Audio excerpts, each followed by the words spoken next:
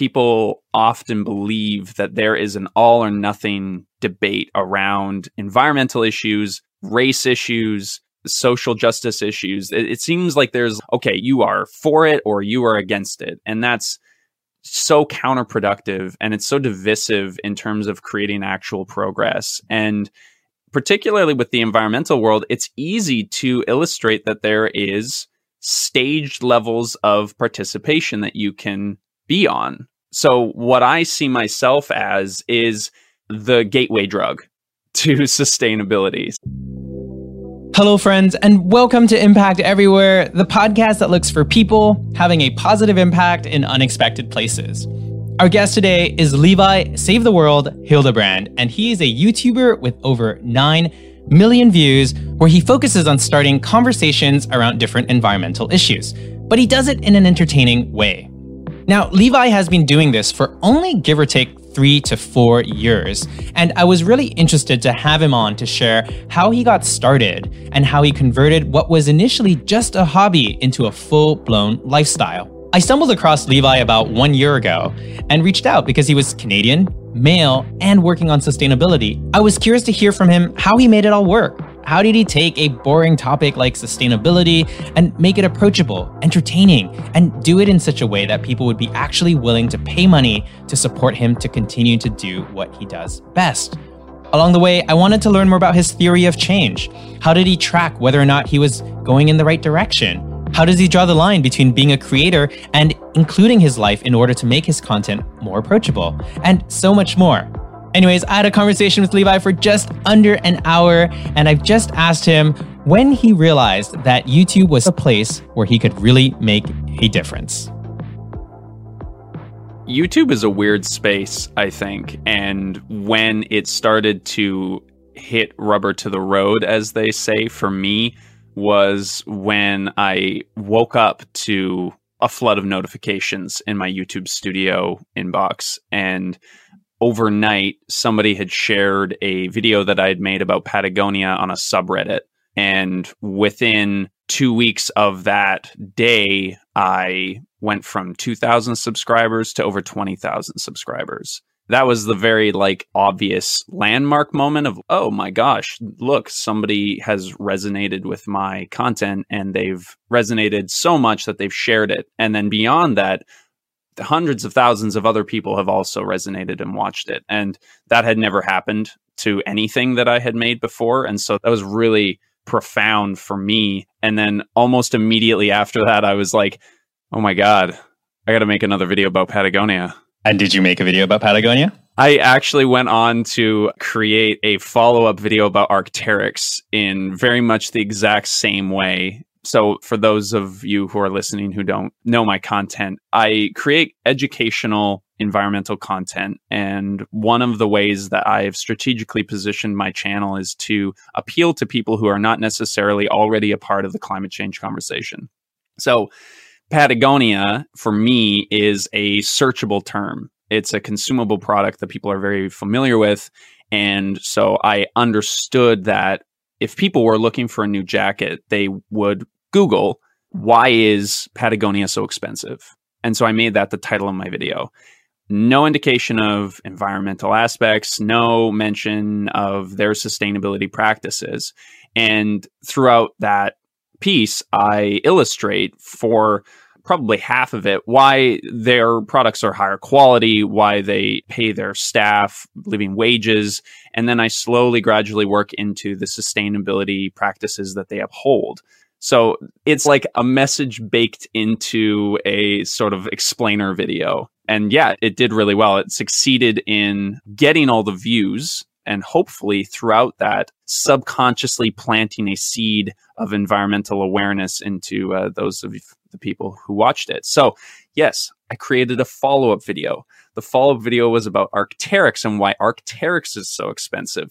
That video outperformed the Patagonia video by about order of magnitude. It has 4 times the amount of views that the Patagonia video does. And to be honest, it's probably not my favorite video because I think that I was trying to pander a little bit too much and not bring enough of the message home. But regardless, it succeeded. There was hundreds of thousands of views, and my ego was inflamed. And I made a third video following up after that about Birkenstocks.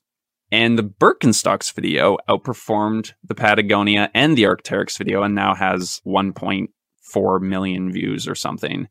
And yeah, it's a very dangerous, slippery slope to have something go viral and then to ride that wave, in my experience. You basically found the formula and you experimented and kept playing with it and wrote it to see how far it would take you. But I'm curious to go backwards. So when you made the Patagonia video, you had 2,000 followers. So you weren't really speaking to a large audience. What kept you motivated during that time? How were you sculpting your brand and your content and speaking essentially to hopefully one day get picked up?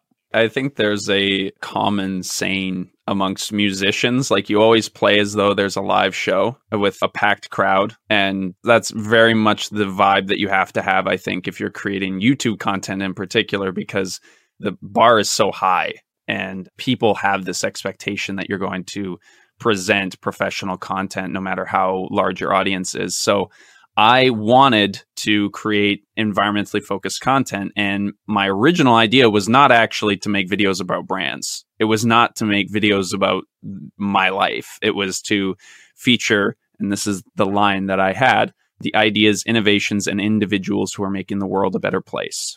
That was the original focus of the channel. The you don't need to be a hero to save the planet thing took hold and became the primary focus later.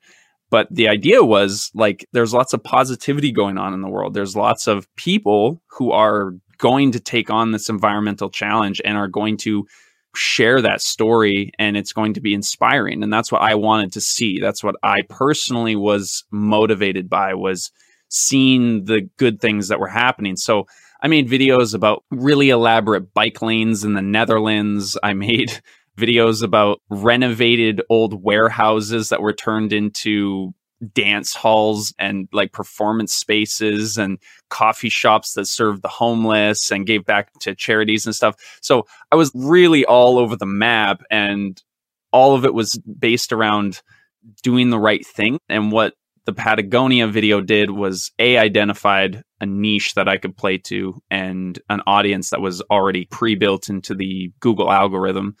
But also it made me realize that I needed to find some kind of niche within the world of sustainability that people were going to relate to.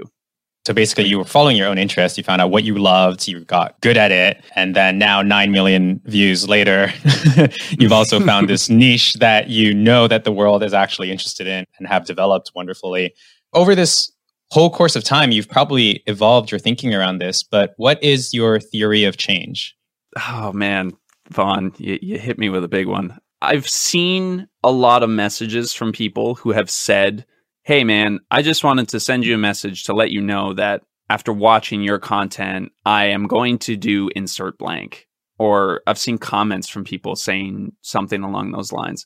And that's like data points that academic researchers around the world would just die for, to see feedback unrequested from people to say this particular thing led to this response in my life. That's huge. That's invaluable. It's the amazing power that we have on social media is to reach into people's lives in such an intimate way.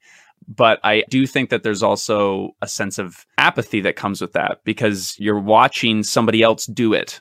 And that sort of performance element of the internet is in some ways a barrier as well. So I find myself stuck where, okay, I personally feel like I'm making a difference in my life. And part of that difference is sharing the possibilities and the things that I do in my life with other people. But then also I recognize that half of what I do is because I am able to monetize it in a certain way, and I have a community online that supports that. How we affect change is a difficult question to answer. Have you found a way or a style of communication that helps move people from apathy into action?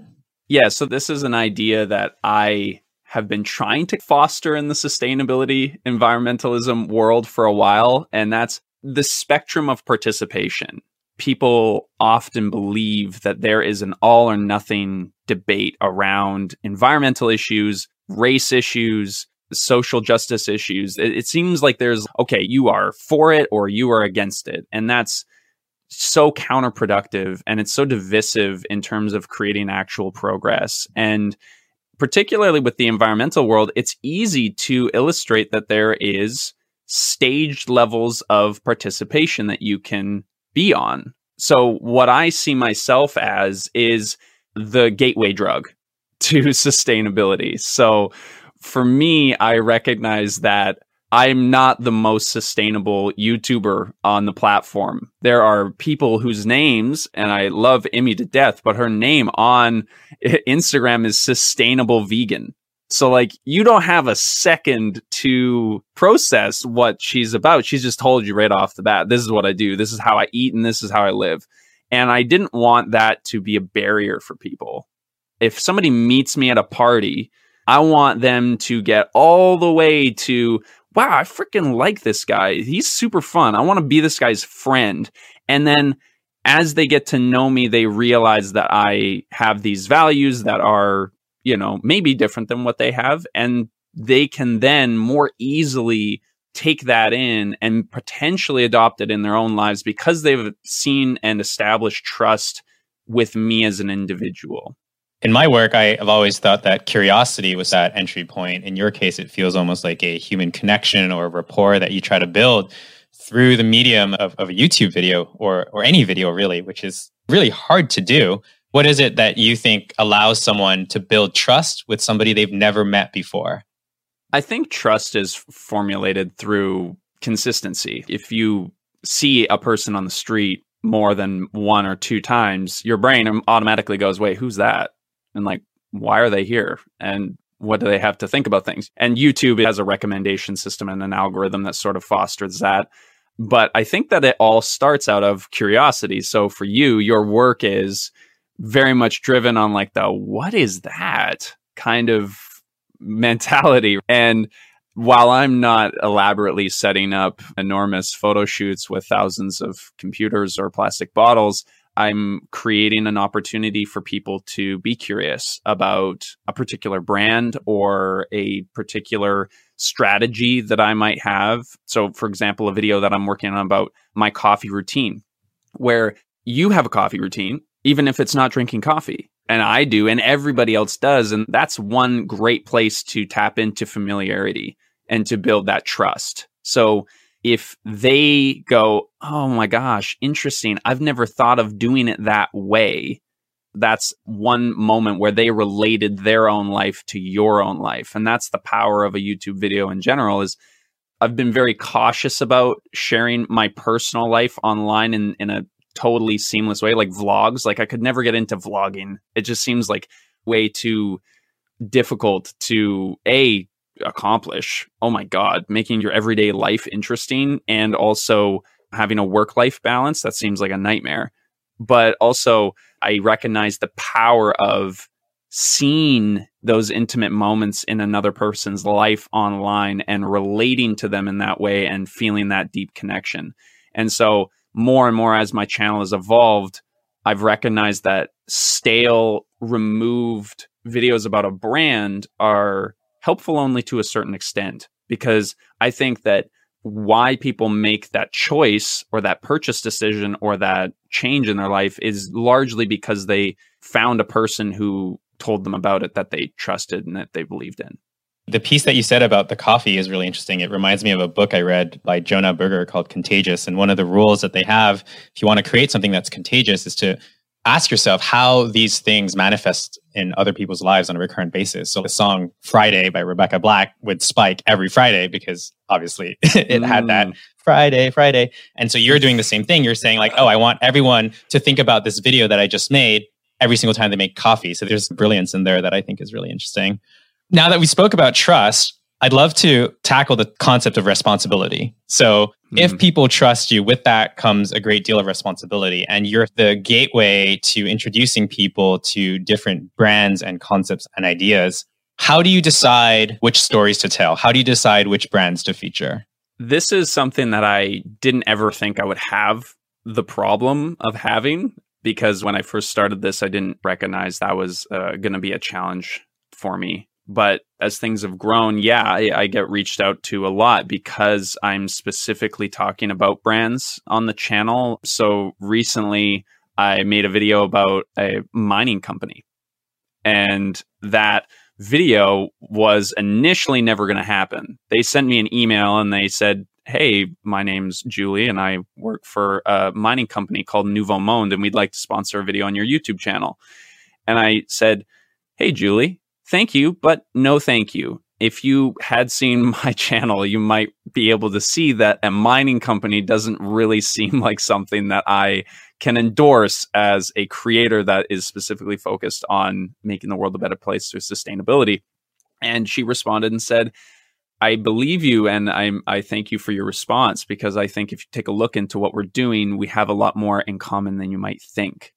And this sent me down a rabbit hole of learning about mining and Canadian mining law. And it took me a month of back and forth with her and talking with my family and my friends to figure out if this was a decision that I was going to make because of that responsibility, because of that trust that I've built with my audience. Because ultimately, it doesn't matter how much money I get from a mining company if I can't make any more videos afterwards because that trust has been damaged. Because it is about building a community, and it's about having that space where I can share my ideas, but it's also about money. Like, this is my livelihood at the end of the day as well. So I'm in an interesting kind of balance there.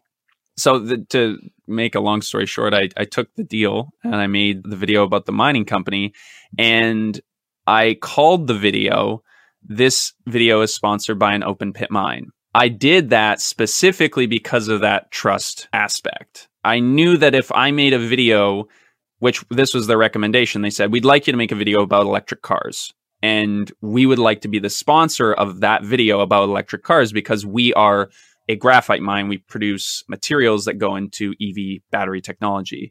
For me, I knew that from an audience standpoint, this would have felt like a bit of a punch out of nowhere. Because here we are learning about this car, and then suddenly Levi's endorsing this mining company. There's way too much context to explain when it's a 60-second bit in the middle of a 15-minute long video. So I thought by really putting the nail on the head and just calling it what it is right off the top, not only would that produce incredible transparency on what it is, but I think that's ultimately way more interesting video to click on. Like, why are EVs good for the environment versus this video is sponsored by an open pit mine?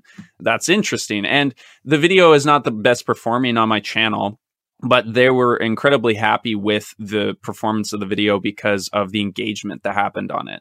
So the comments, because of the way that I framed it, were incredibly positive overall. And people's recognition of the risk that I took as a creator to try to partner with an open pit mine was actually turned out to be very positive, where this could have been very negative. And I think it's that framing and it's that honoring of that relationship and that trust that allowed me to do it in the first place.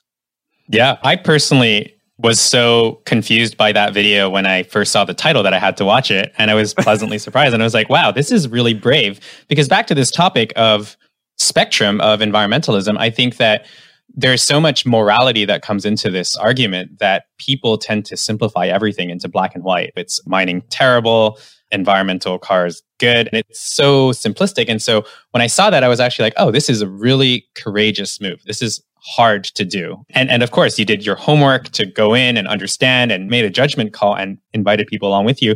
But I'm sure that you also got a fair amount of criticism. And we all know that criticism sticks a lot more than the positive comments. So how did you deal with the negative comments that came in? What is that like and how do you handle it? I often get comments that are fairly emotional on particularly videos about bikes for some reason. People hate bikes. So on those videos, when I see someone that is responding from just like a purely emotional standpoint, it washes off my back quite easily. I have no qualms with that. I've developed a tough skin from my time in the acting world, so that means nothing to me. But there was some very well thought out rebuttals to this video. And that was difficult because I am very careful. I take a lot of pride in the fact that I don't just take any random sponsorship. And in particular, one of our friends actually, who is a part of Mining Watch Canada, she has it as a newsletter that she gets in her inbox. She sent me one of their news releases that they made about Nouveau Monde as a company. And in that piece, they basically have a takedown for every single one of their claims. And it's very thorough. I looked at this, and for the first couple hours, I was cold. I was like chilly about it. I was like, oh my God, I've screwed up. I somehow have been duped. I've missed out on all this information. So I sent it to Nouveau Monde, and I was like, hey, this exists. I don't know how I didn't find it. I don't know how this isn't common knowledge. What do you have to say? And this had been released months and months before I made this video. And they had already created a press release that they did in response to it to send to all their shareholders. And what I had understood before I even sent it to them was that this is politics, essentially. This is blue versus red. And Mining Watch is largely in protest of mining in Canada, more generally. And their job is to critique the practices that are being handled. And the rebuttals were valid. They brought up some claims that I wish that I had included in the video, probably. But overall, it was a recognition that that gray area exists. And while they're poking holes in the claims of this company, they're also illustrating that, yeah, this company is still better than, for example, they said this is an all-electric mine, which I guess we should have mentioned earlier. They're an 100% electric mine, specifically for graphite, and that graphite is to be used in EV technology. And in this news release, they pointed out that in the fine print of some document that they have to legally release that I didn't read, that is by year 5, given financial viability.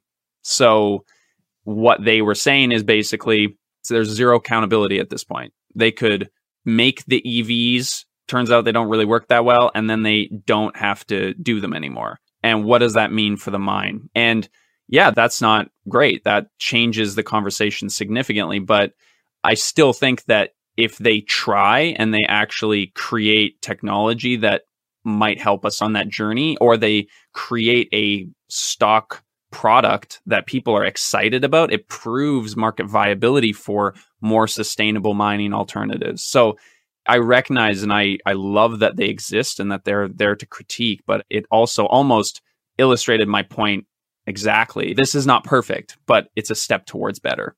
For sure. Progress over perfection. It's better to celebrate those milestones out to the right direction. I want to talk about the YouTube recommendation algorithm real quick, because following the success of your Birkenstocks video, especially, it's your number one performing video, you had the opportunity to get sucked down this rabbit hole of going after performance of your channel, performance financially, performance of sponsorship deals, and so on and so forth. But you've made the conscious decision to try and break out from that. How do you balance out stories that you know are going to perform versus stories you think need to be told? Oh, Vaughn. You got the nail on the head there. This is the struggle, I think, of any creator on YouTube. There are very few people who create content that is guaranteed to get a lot of views every single time and do that exclusively. And that is because usually that content is not evergreen. Very few exceptions, I think, are like tech reviewers, van lifers, and early days of the vlogging days. Usually, if you create content, there's a certain niche that you can occupy that does really well. And then there's the rest of your content, which is probably the other 80 or to 50%. And for me, I was pushed into that pigeonhole. Like when that Patagonia video blew up, it dictated the future of my channel by and large up until today. Because even right now, I know, for example, one of my more recent videos was, why is Lululemon so popular? And the thumbnail was, is it worth the hype, with the arrow that points to the Lululemon? And that video is performing twice as well as the other content that I've put out recently. So yeah, the challenge is always to go where the views are or go where you feel like you should from a sort of message standpoint. So I know that I could make exclusively brand focused content. The problem with that, though, for me is that I know that there's only a finite number of brands that are sustainable.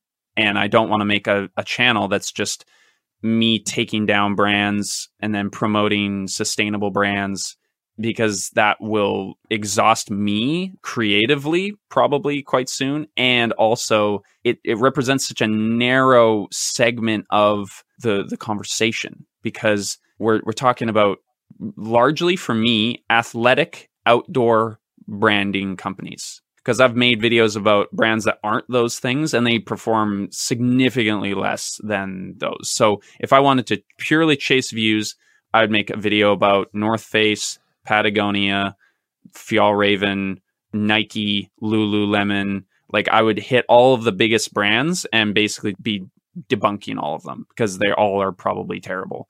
So the reason why I don't do that is A, because I don't want to, and B, because I don't think that it actually represents the brand that I want to create long term. So the slogan is, you don't need to be a hero to save the planet. I think that shopping and the purchasing of things, as everybody will do and does all the time, is one facet of that.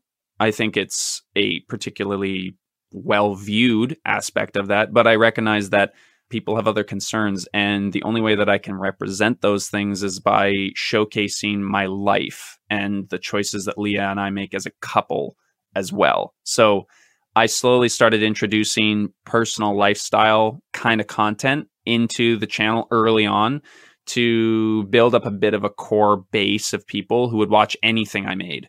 And has that worked? Yes and no. I would say like my low end of views is like 15,000 people. I can probably guarantee 15,000 views on just about any kind of content. Like, it would have to be pretty far off of base for that not to get views. But that's tough as a creator. Oh man, I just know that I'll spend all this time and energy on this video and 10% of the people will watch it from a brand video. On that note, then, how have you made it sustainable for yourself to live the kind of life that you want to live, as opposed to one that's beholden to ad rev directly? So I've diversified my income model away from direct sponsorship completely. So I have a Patreon page where I release exclusive content and more environmentally focused content. Like, it's for the people who found the channel accidentally, liked it, and were a little more interested to know more. And then they decided that they would support what I'm doing because I provided them with some information. And then they get more information and more insights into our behind the scenes life. So we do a secret podcast and stuff like that. And I think what I've had to do is get used to not getting as many views. Like, lowering your expectations is a very healthy thing to do. Because I remember at one point I was like, man, if I could get 10,000 views on a video, that would be amazing. Like, that, if I could just consistently get that, wow. And now I do. And I'm always disappointed when a video doesn't get 20,000 views. So just like recognizing that's maybe an okay thing, and understand that communication method is working for that chunk of people, and using brand videos as a recruitment tool to get more new users to the channel to potentially get them interested in new content I'm putting out. So it's a balance. It's tough. I don't know if it's refined science, but yeah.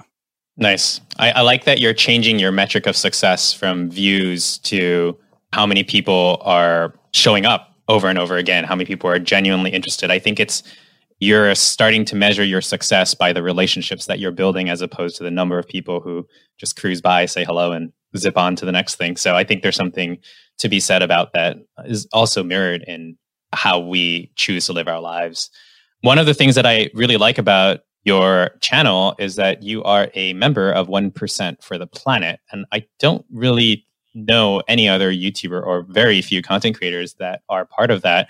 Tell me about how you came about 1% for the Planet, what it is, and why you decided to do it. Yeah. The 1% for the Planet is a nonprofit society that was founded by Yvon Chouinard and one of his business friends. Basically encourage philanthropy towards the planet. Globally, only 2% of all philanthropy goes towards environmental organizations. And this was Yvon Chouinard, who's the founder of Patagonia. It was his effort to basically create a voluntary tax. This was an earth tax, essentially, for people who operate their business. The idea being that your business relies on the planet. It relies on a healthy environment. So 1% of everything that you make should go back to preserving that environment in some way. So it's a partnership program, essentially. There are businesses who pay to be members who donate 1% of their revenue every single year. Revenue, not net. This is all of the money that you ever bring in before taxes. And then you are partnered with a nonprofit of your choosing to donate that money to every single year. And you have to provide tax returns to prove your income. You have to provide receipts to prove that you donated the money. And they vet those nonprofit societies in order to make sure that who you're donating to are actually legit and that they're actually doing the work that they say that they're going to do. And I found 1% for the Planet through these videos researching about Patagonia. I was like, realizing that there was these sort of certifications that brands could get that validate their choices to be more sustainable. And I went to a 1% for the Planet conference in Portland before the world crumbled down around us due to COVID-19.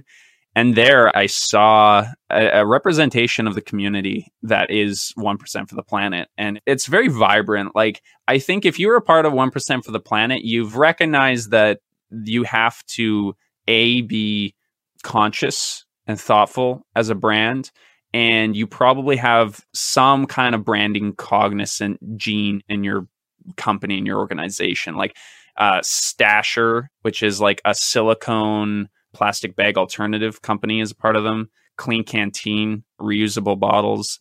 Patagonia, Sunski sunglasses, and everything down to like doctors' offices, lawyers, barber shops. Like, there's tons of companies that are recognizing that this is a decent value add from like a branding standpoint, but also like the right thing to do. So I was at this conference, a person with a business talking about other businesses who are 1% for the Planet. And I was like, I should probably just become a 1% member. And yeah, so I signed up that day and I've been a member for 2 years now. And it's extremely easy. Like, I think unless you run a grocery store, which has like razor slim profit margins or something, 1%'s easy.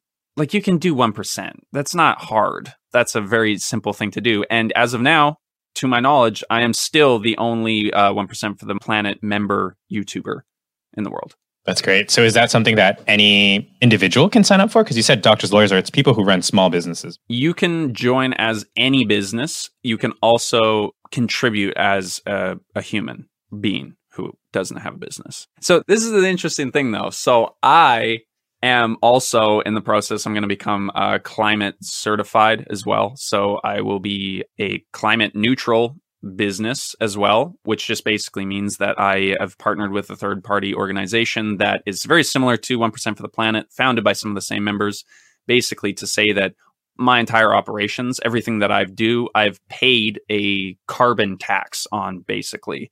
So any flights that I take, the car that I drive, the house that I live in, the things that I buy to do everything that I need to do, I've written off from a carbon standpoint through carbon offsets, which can be controversial, but in general, it's the same idea. So I'm doing both of those things. I'm considering becoming a registered B Corporation as well, which is a misnomer because like B Corporations are there to ensure that your supply chains and your employee structure and your governance practices and everything are all in line. And it's me. I'm a single person. So for me to become a B Corp would be like pretty easy. I'd be like, yeah, I treat myself well and I pay myself well and I buy carbon offsets for it. And they'd be like, okay, great. Yeah, you're a B Corp. So I don't find that one to be as valuable on paper, but it does look good. So maybe I'll do that. But okay, Vaughn, this is something that I wanted to push by you. And I'm very curious to hear what you think. So in 2021, I am going to do something with my AdSense revenue. I'm either going to turn off ads on my channel completely, so demonetize the entire thing and not have ads running, to basically not have ads from like Budweiser and like whatever company happens to be advertising to the person watching my videos, or I'm going to enable ads on every single video, and I'm going to donate 100% of my AdSense to environmental organizations. And I can't figure out which is the better move. So I'll provide some more things to think about.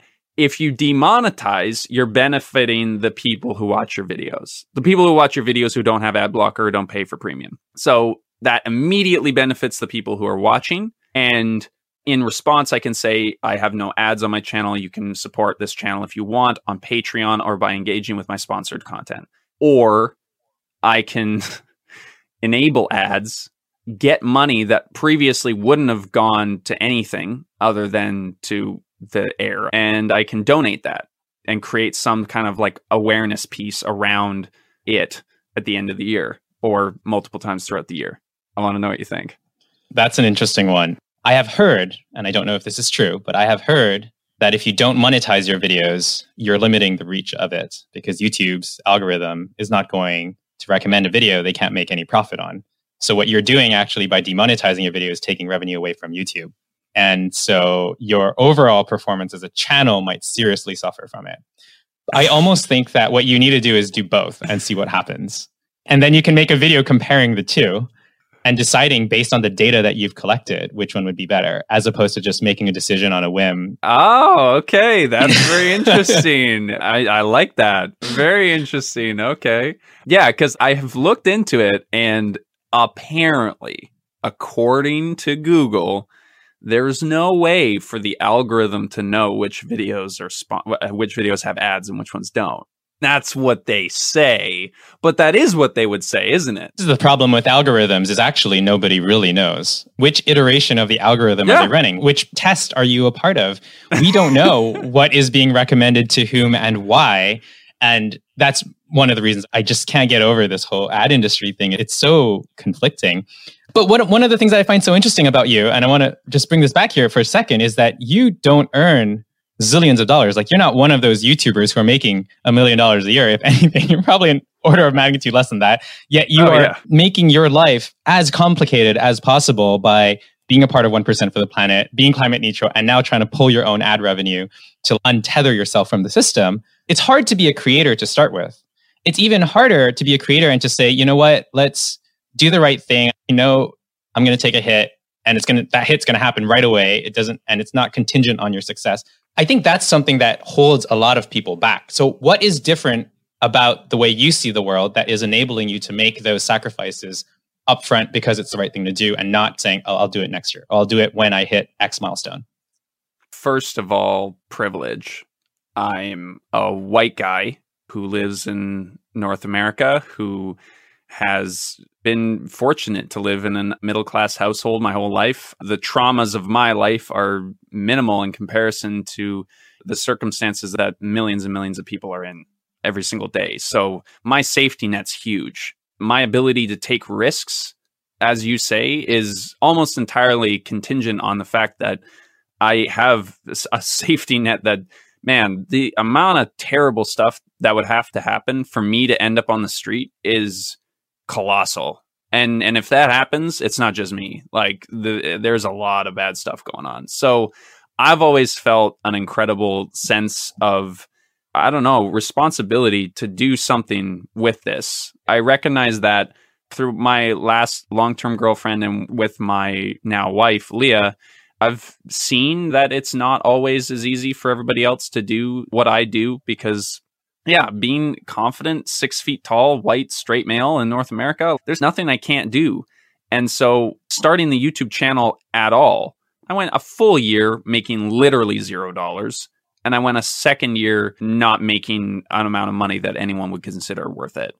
So that's huge. That's way bigger than getting rid of my AdSense revenue. That's like a stupid amount of risk. I worked 2 jobs simultaneously to maintain the lifestyle that I was living while doing the channel in the beginning. And that's because I knew that I could always just back out if I needed to. But shouting out all the other white, straight, confident males in North America. Why am I doing it and they're not? Because I think that makes life more interesting. Excluding everything else, I don't know. I just think it's more interesting to follow a story about somebody who's giving away all of their AdSense revenue than somebody who isn't. I look at all the sustainability YouTubers that are in the space, and I love their content. And honestly, I steal their ideas all the time, and I think that they blaze the trail for me. But I don't find their content usually to be exciting beyond an educational standpoint. And I don't want my channel to be that. I don't want to just be like nice place where people can go and learn stuff. Like I want to be taking risks, and being a 1% for the planet thing is something that they have never done. They've been creating content on YouTube for longer than me, and none of them are 1% for the planet members. So I want to be setting the trends. I want to be at the top of my game. And I feel like setting the bar higher and higher is what's going to keep people interested on the channel and will ensure my long-term success. Risk versus reward ratio, essentially. Good answer. Another question on that route, how much of the decisions that you make do you do for yourself versus how much of the decisions you make do you do for your story? I like that. I would say that my decision-making process has evolved a lot over time. So like I would say in the last year, probably honestly, even since COVID, I would say that my decision-making has changed a lot. I was very hell-bent on growth up until COVID hit.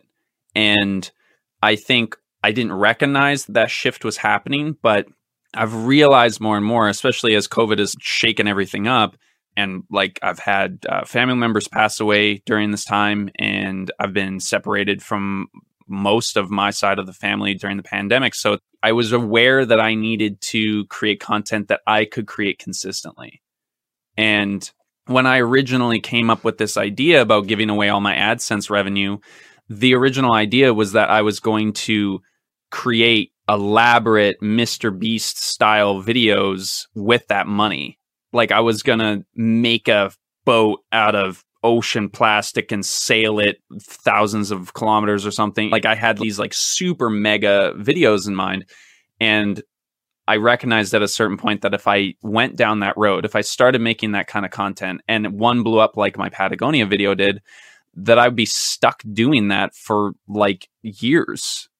And I can't do that. I want to have kids at some point with Leah. I want to be able to spend a whole month with my family when I need to. I want to be able to leave and go home when they need me to be there. My interest in growth and becoming super famous has lessened significantly. And my interest in being able to create a community that works for not only my lifestyle, but also for the people who watch is definitely taken a bigger priority in the last 6 to 8 months. Interesting. No, that's nice. I like how you've finally brought sustainability into your own life from a lifestyle perspective, because that same growth that a company will pursue in order to get more sales is the same kind of a growth that a content creator usually aspires for, to get more views, to get more followers, to get more revenue. Then you've just taken a step back and been like, actually, let's figure out how to make... How old do I sound when I say that? You sound very responsible. I know. I'm like, oh yes, make the conservative choice in order to preserve long-term growth. Well, I think it's wonderful though, because you have only been a YouTuber for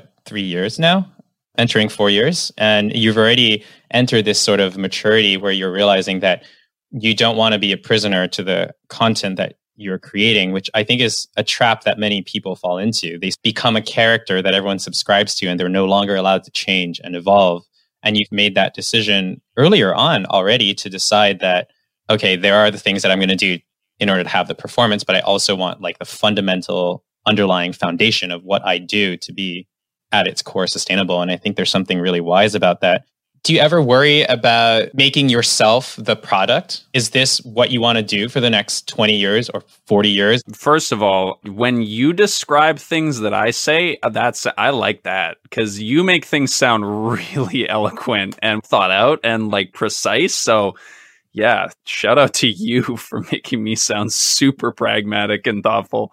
But am I the product? I am the product. And yeah, everything is centered around me. And that's definitely a pinch point. and a point of tension that I see long term, but not immediately. The business that I was in before was video work. I was a wedding filmmaker. I created promotional videos for companies and stuff. And I got out of that business because I recognized that my business was replicable by so many other people. And I recognized also that I wasn't the best filmmaker. I'm pretty good. If I shoot your wedding, you're going to be happy with it. But I just knew that my interest in doing that to the best of my abilities was not really something I wanted to do. And I knew that my strengths lay more in my personal storytelling ability and my understanding of storytelling in general. So if I could aim that camera at myself and I could tell the story and I could be the engineer of what was happening on screen, I could probably grow and create a better life for myself. And I did that. But the alternative side of that is that nobody can be me. I am me, and this is probably what I'm going to be doing for quite a long time. And that's why I decided to play the game a little bit more conservatively. I bet you ask any YouTuber this question, what's your exit strategy? And they will not be able to tell you because it's so difficult to extricate yourself. But I'm not particularly worried about that at this time, because something I'm excited for with this channel is my audience and I growing up together. My channel continues to interest people and grow, and I'm able to tackle these questions and these decisions in real time with my audience. So for example, like we just bought a car.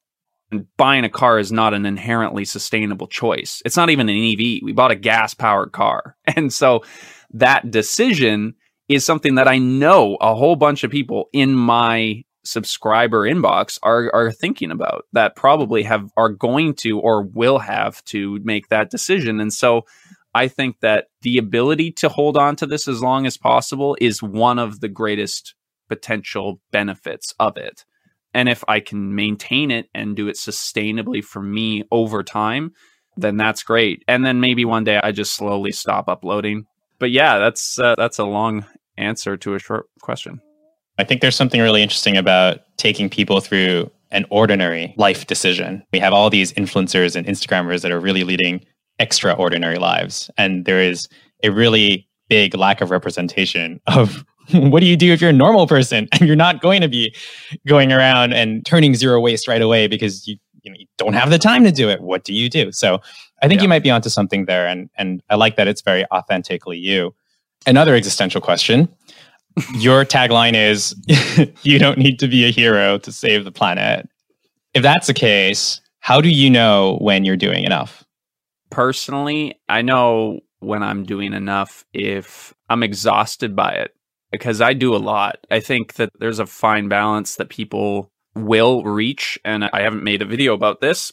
Thanks for the inspiration. But I think everybody has a point, and I think that it's important to recognize that you aren't ever going to reach a perfect sustainability model. You're not going to reach success. And the thing that I always implore people, and getting back to there's no black and white, there's a world of gray, you don't need to be a hero to save the planet, is that if you decide that this thing is wrong and these other things are right, and I'm going to do those things and never do this other thing, then you create tension. You create struggle, you create animosity in your own life around a particular choice. Like Leah and I, we've eaten meat. We'll probably eat meat again because we haven't vilified the choice.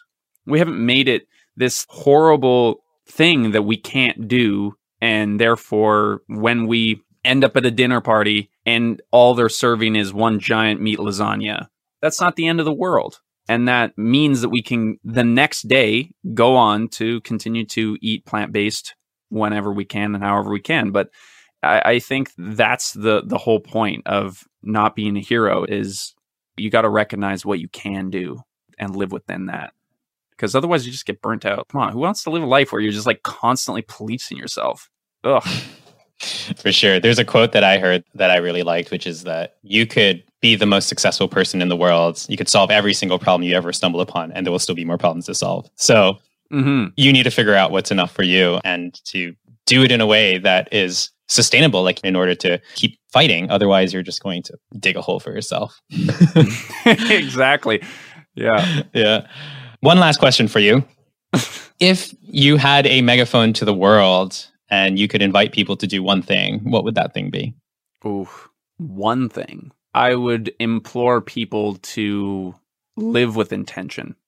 It doesn't have to be one thing or the other. You don't have to do what I do. You don't have to even believe in what I do. But if you think critically and you are a person who wants to do things in a way that is beneficial for more than just your immediate craving at that moment or some sort of animalistic urge, you will live a better life, and that life will be better for the people around you and the planet that you're on. Amazing. What a great note to end on. Thank you so much, Levi. Where should people go to stalk you and find you and follow you and learn more about what's next? I am active on all social media platforms other than MySpace. So I'm on TikTok and Instagram and Twitter and YouTube and Patreon. If you just look up Levi Hildebrand, you'll find me there. Yeah, and I'd love to have you on the team. Perfect. Thank you very much, man. Appreciate it. Thank you for having me. It's an honor. Alrighty, there you have it, folks. That was Levi Hildebrand. You spell it Levi space Hildebrand, kind of just like how you pronounce it. You can go check out his videos on YouTube. They're really good. I particularly liked his open pit mining video if you guys want to start somewhere, just because those are the kinds of videos that are really, really hard to do. And I ended up actually investing a little bit of money into Nouveau Monde. Maybe I'll even bring them onto the podcast because I just thought that it was fascinating and they were doing something that was really different in the mining industry. Maybe you guys will discover something that you like too. And this is our first episode since the new year. It is 2021. And I just wanted to wish you all a very happy new year. And thank you for supporting the podcast and listening and recommending it to your friends and family. I did a bunch of introspection and I realized that I have not highlighted any Indigenous voices here on this podcast thus far. So if you know someone and you'd like to recommend something, please let me know. Last but not least, I'm actually looking for new friends here in Montreal, people who use their hands to build things. And it doesn't matter whether they're a botanist or a chef or a fashion designer. I just want to be out connecting with individuals, safely of course, that are using their hands and doing and not just thinking. So if you do know anyone that might want to meet, please reach out, say hello, let's connect. And who knows, it might lead to something interesting. Anyways, y'all, that is it. We'll see you again next week. If you like what you're hearing, please leave a review. It really helps us, especially on Apple Podcasts. They sort of have a monopoly, as most things Apple do. And every single written review really helps and really makes a difference. All right, see y'all next week. And remember to stay positive because impact is everywhere.